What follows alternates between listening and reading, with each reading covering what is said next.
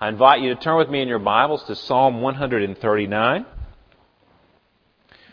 not going to read it immediately, so keep it open, and I'm going to set it up first, and then we're going to break it down in a few moments, looking at three of the sections, or breaking it down into three sections and looking at each of those sections.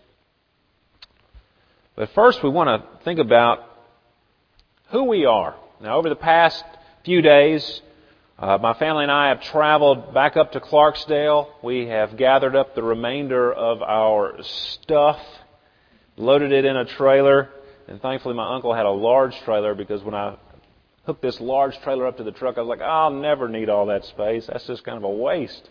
But man, when I got up there, that trailer kept filling up until I was wondering, wow, I didn't know we had so much stuff left over. This is crazy. So thankfully, we've got it all here.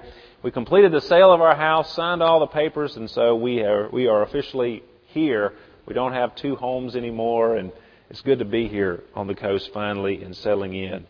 Now, when we drove into town yesterday, that was a landmark that we could say, we are here in Biloxi and residents of this great city. So we're looking forward to settling in and being a part of the community here. So now I am beginning in earnest to do my work as your pastor, the shepherd of the flock. And my number one priority right now is simply to get to know you. Who are you?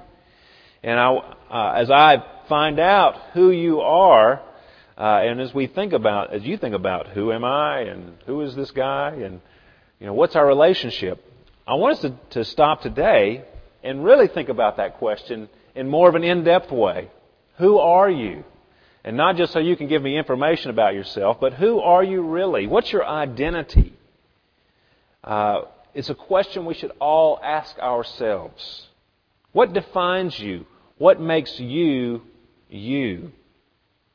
The way that you answer this question of who am I, it will have a huge influence over everything that you say and that you do. We always live out of some sense of identity. It's a very important question. And maybe you've never really thought about that question. But not knowing who you are or forgetting who you are contribute to the problems that we all have, that we all face on a regular basis. In fact, the problems with the world, the entire world, spring from Adam and Eve forgetting who they were. Now you remember what happened there in Genesis chapter 3. The serpent came along, and the serpent was very crafty, and the serpent asked Adam and Eve and said to the woman, did God actually say, you shall not eat of any tree of the garden? And the woman said to the serpent, we may eat of the fruit of the trees in the garden, but God said, you shall not eat of the fruit of the tree that is in the midst of the garden, neither shall you touch it, lest you die.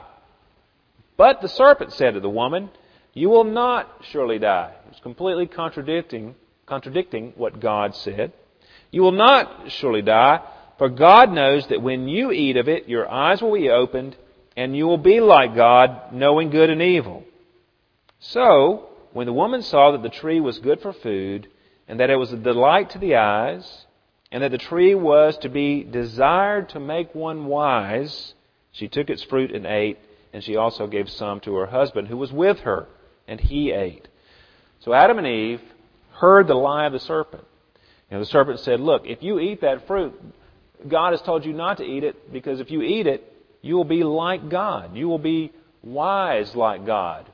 And so Adam and Eve sit there and look, well, that's a nice looking tree. It's got nice fruit on it, and it surely looks delicious to eat. And also, it can make us like God, knowing good and evil, having that kind of wisdom. And that's what led into their first sin and the brokenness in the human race.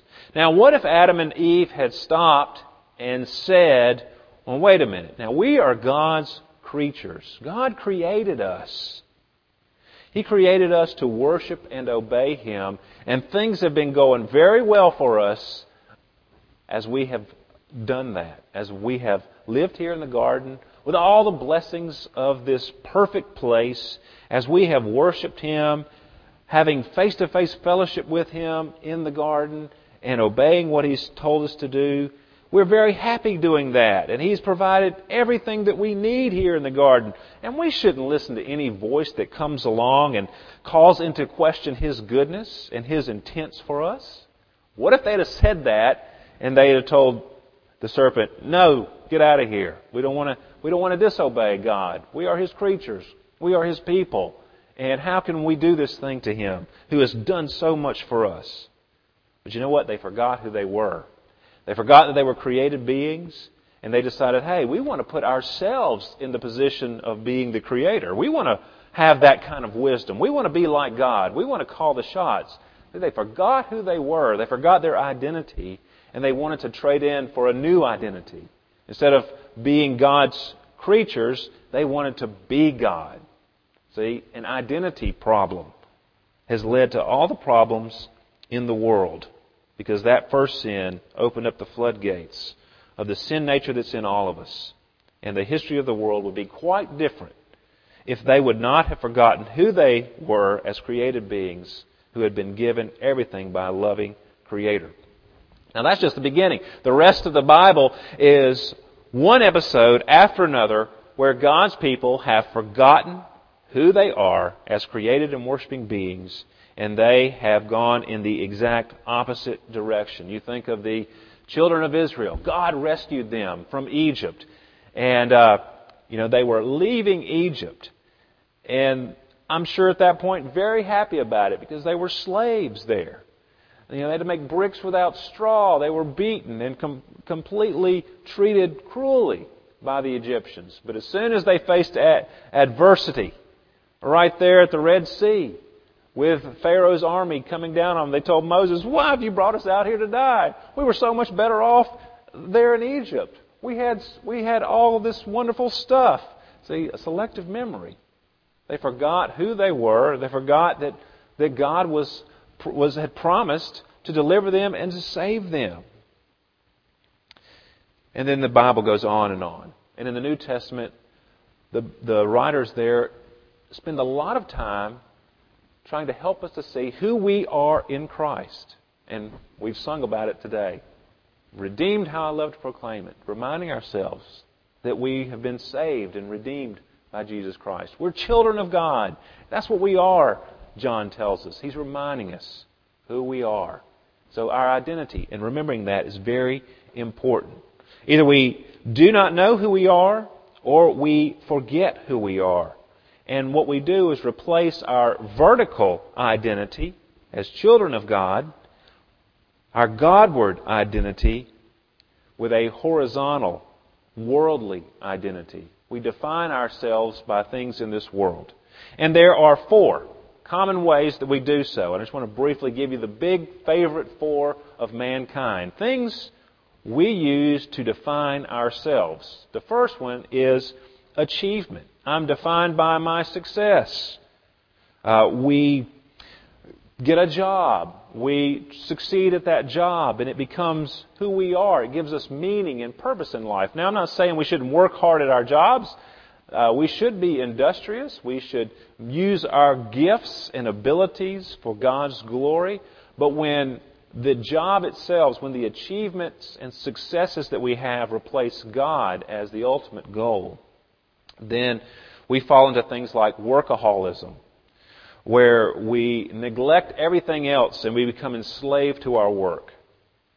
Or we neglect our families and the things that are really important so that we can have one success after another.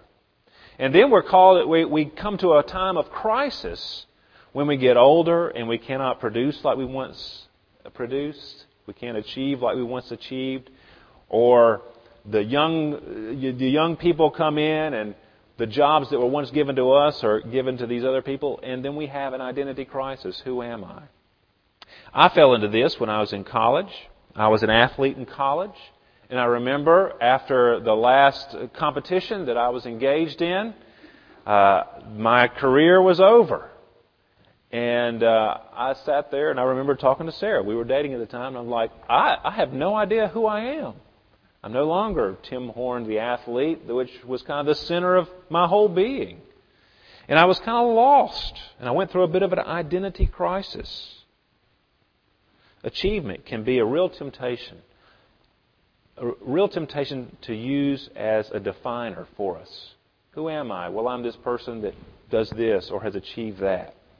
The second thing is relationships. I'm defined by my acceptance from others. This is especially a big temptation for parents. We can live our lives through our children. And their successes become our successes. And as they flourish, we feel good about ourselves and we have meaning and purpose. And you've seen so many people who have a real crisis when their children leave home because their meaning and purpose is gone. It's moved away. Or it could be our spouse. We live to have that relationship with our spouse. Now, these relationships are all good things. We're supposed to have a good relationship with our children and our spouse, but they cannot replace our ultimate relationship, and we cannot define ourselves by our relationships and the acceptance that we get with others, because that's enslaving too. When you live with the relationship of your children at the center of your being, or the relationship with your spouse at the center of your being, or the relationship with anybody else at the center of your being, they are a human being, and you're placing upon them a huge burden that they're never going to be able to carry, because they are finite sinners just like you are, and they are going to let you down. They're not going to achieve success all the time. They're not always going to be there for you. They're not always going to love you as you see fit that they should love you. They're humans, and they cannot deal with that pressure. And a lot of times when people do this, they end up driving their children and their spouse away because they put too much pressure there. A third favorite way that we can define ourselves is by our own righteousness. This is especially true of churchgoers. We're better than this person or better than that person. And, we have maybe made a good start of our Christian life, but now we have made some strides, and we define ourselves by how good we act and how much better we are than other people. And the joy comes out of our Christianity. And it becomes drudgery because we're just trying to be better than the next person. And we become very self-righteous and pharisaical. It's easy to fall into that trap for Christians. And then finally, possessions. Possessions are a great temptation. We are defined by our house and our car and by the stuff that we have. This has come home to me very much so. Not that I've defined myself by the stuff I have, because I don't have anything that's great, but I have a lot of stuff. And when you start moving it all, you're like, man, I really don't like all this stuff, nor want all this stuff. Why do I have so much stuff?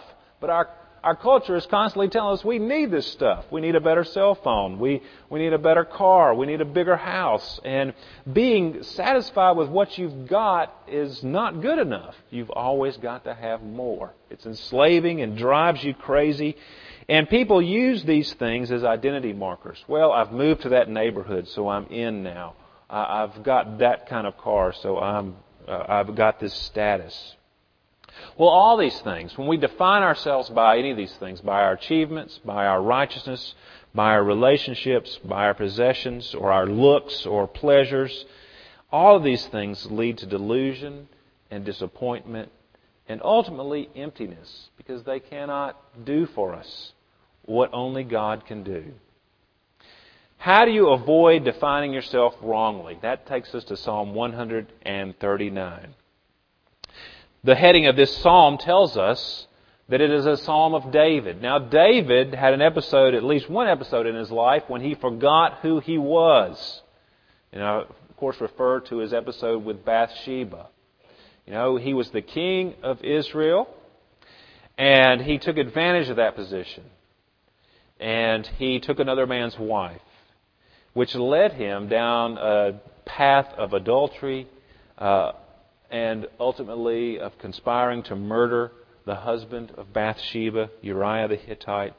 He forgot who he was. I can think, if I were in his position and I was doing the same thing, I was like, well, I'm the king, I can do what I want. And I want that woman, and I want for this problem to go away, so I'm going to kill this man, and I'm the king and I can do those things. He forgot that he himself was under authority, God's authority, that God had put him in that position. God had chosen him to be king. See, when you forget those things, when you forget who you are and you start defining yourself by your achievements, your status, or anything like that, it leads to trouble. It did so for David. But he repented, and he still was a man after God's own heart. And Psalm 139 is David with perspective. And this psalm can give us perspective today to help us redefine ourselves like we should be defined, according to God's Word. And here's David really seeing who God is and his relationship with God clearly. And as we work our way through this psalm, use it as an opportunity to worship, because there's three things here. You gain perspective. You keep from having the wrong identity by worshiping God as Creator, well, first as Sovereign, as Creator, and as Savior. And that's three things that I want to share with you today from this passage. David is worshiping God. He's not merely just saying this is true about God. He is delighting in the fact that God is sovereign. He's adoring God because God is His Creator. He's praising and worshiping God because God is His Savior. Verse 1 of Psalm 139. O Lord, you have searched me and known me. You know when I sit down and when I rise up. You discern my thoughts from afar. You search out my path and my lying down, and are acquainted with all my ways. Even before a word is on my tongue, behold, O Lord, you know it altogether. You hem me in, behind and before, and lay your hand upon me. Such knowledge is too wonderful for me. It is high. I cannot attain it. Where shall I go from your Spirit? Or where shall I flee from your presence? If I ascend to heaven, you are there. If I make my bed in Sheol, you are there. If I take the wings of the morning and dwell in the uttermost parts of the sea, even there your hand shall lead me, and your right hand shall hold me. If I say, surely the darkness shall cover me, and the light about me be night. Even the darkness is not dark to you. The night is bright as the day, for darkness is as light with you. David here is being reminded and delighting in the fact that God knows everything. He knows everything we do. He knows everything we think. He knows everything we say, even before we say it. So He is, to put it in a big theological word, He is omniscient. He knows everything. He's delighting in that fact. How different would your life be if you walked through each day conscious of the fact that God knows, sees, and hears everything that you do? He even knows the thoughts and intentions of your heart. That would have an impact on you. It also goes on to say that God is always there, even though we cannot see Him. Even when we think He could not be there, it says God is there. You cannot even get away from Him if you tried to get away from Him. You could go to heaven, of course He's there, or as it said, to Sheol. Sheol means being dead. It's the place of the dead. It's not hell, it's a word for death itself, the place of the dead. If you die, you can't get away from God, is basically what David is saying. God is everywhere. And another big theological word, God is omnipresent, which is not really that hard to understand. He's just present everywhere. Do we go through each day remembering that everywhere we are, God is there. He is present. He sees all and He knows all. And you see David delighting in that fact. He's not just noting that it's true. He's saying, wow, this knowledge, verse 6, is too wonderful for me. It is high. I cannot attain it. Basically, he's saying, this is blowing my mind to think of God knowing everything, even before I say it, and being everywhere. This is just a wonderful thing about God. He's delighting in it. Now, we'll continue reading at verse 13. God is sovereign is what verses 1 through 12 is. God knows everything. He is over everything. He's everywhere. And He's ruling and reigning because of who He is. Second part points us to God as Creator. Verse 13. For you formed my inward parts. You knitted me together in my mother's womb. I praise you, for I am fearfully and wonderfully made. Wonderful are your works. My soul knows it very well. My frame was not hidden from you when I was being made in secret, intricately woven in the depths of the earth. Your eyes saw my unformed substance. In your book were written, every one of them, the days that were formed for me, when as yet there was none of them. How precious to me are your thoughts, O God! How vast is the sum of them! If I would count them, they are more than the sand. I awake, and I am still with you. Here David, in his clear perspective, is noting that God is his Creator. Before he was even born, before he was formed at all, God weaved him together fearfully and wonderfully. And he's saying, look, God, your works are wonderful.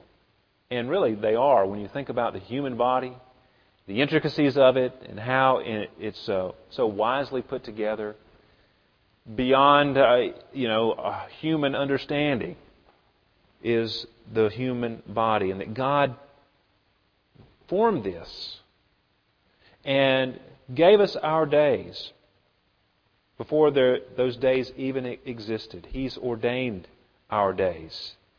And he goes to verse 17 and says, how precious to me are your thoughts, O God.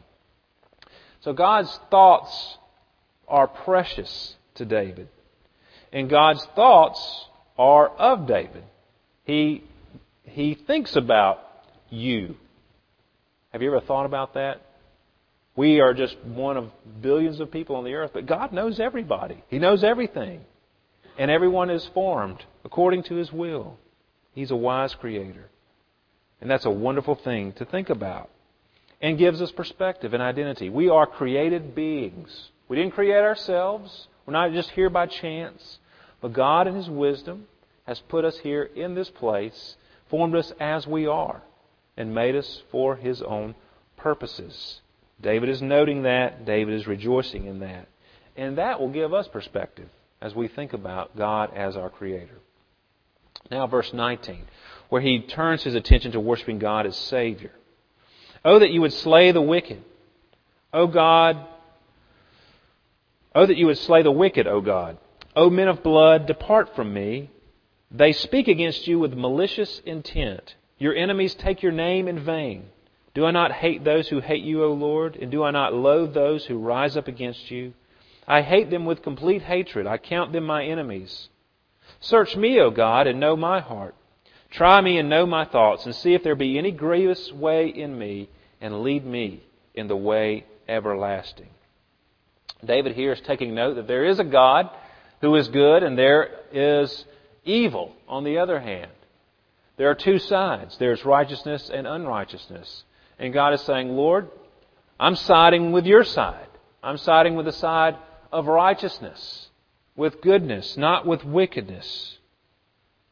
But in turn, when he does that, as he sides with the righteous, as he takes note of the unrighteousness and evil and wickedness in the world, he's saying, Lord, I know I could be one of them.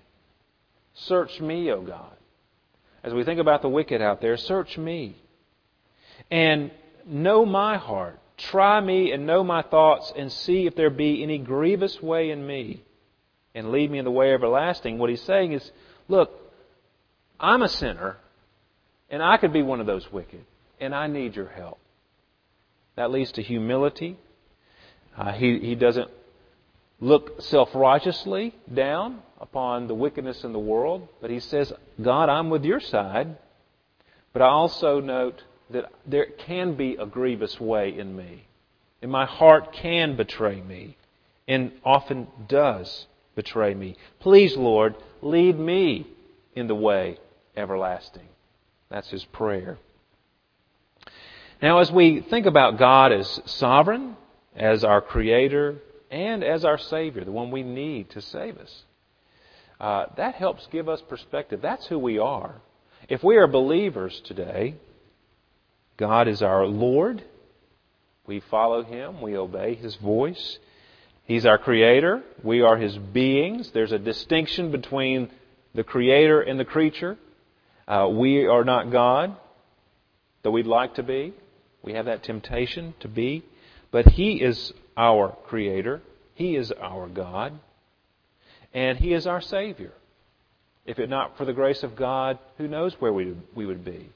And when we forget that, it leads us into all kinds of trouble.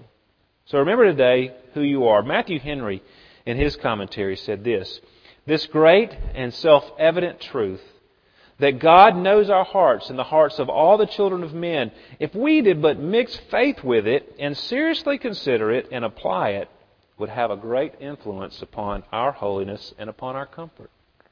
So may the Lord help us to have this truth, that God knows us and that He has made us His children, to believe that, consider it, apply it to our lives. It will help us to be more holy, to walk with Him, and it'll be a comfortable thought. Give us peace, peace of conscience, peace with God. Let's pray together. Father, we thank You for Your Word. We thank You for the perspective that this psalm gives us. Lord, help us to remember that You are our Lord, You are our King, You are our Creator, You are our Savior. And we pray this in Jesus' name. Amen.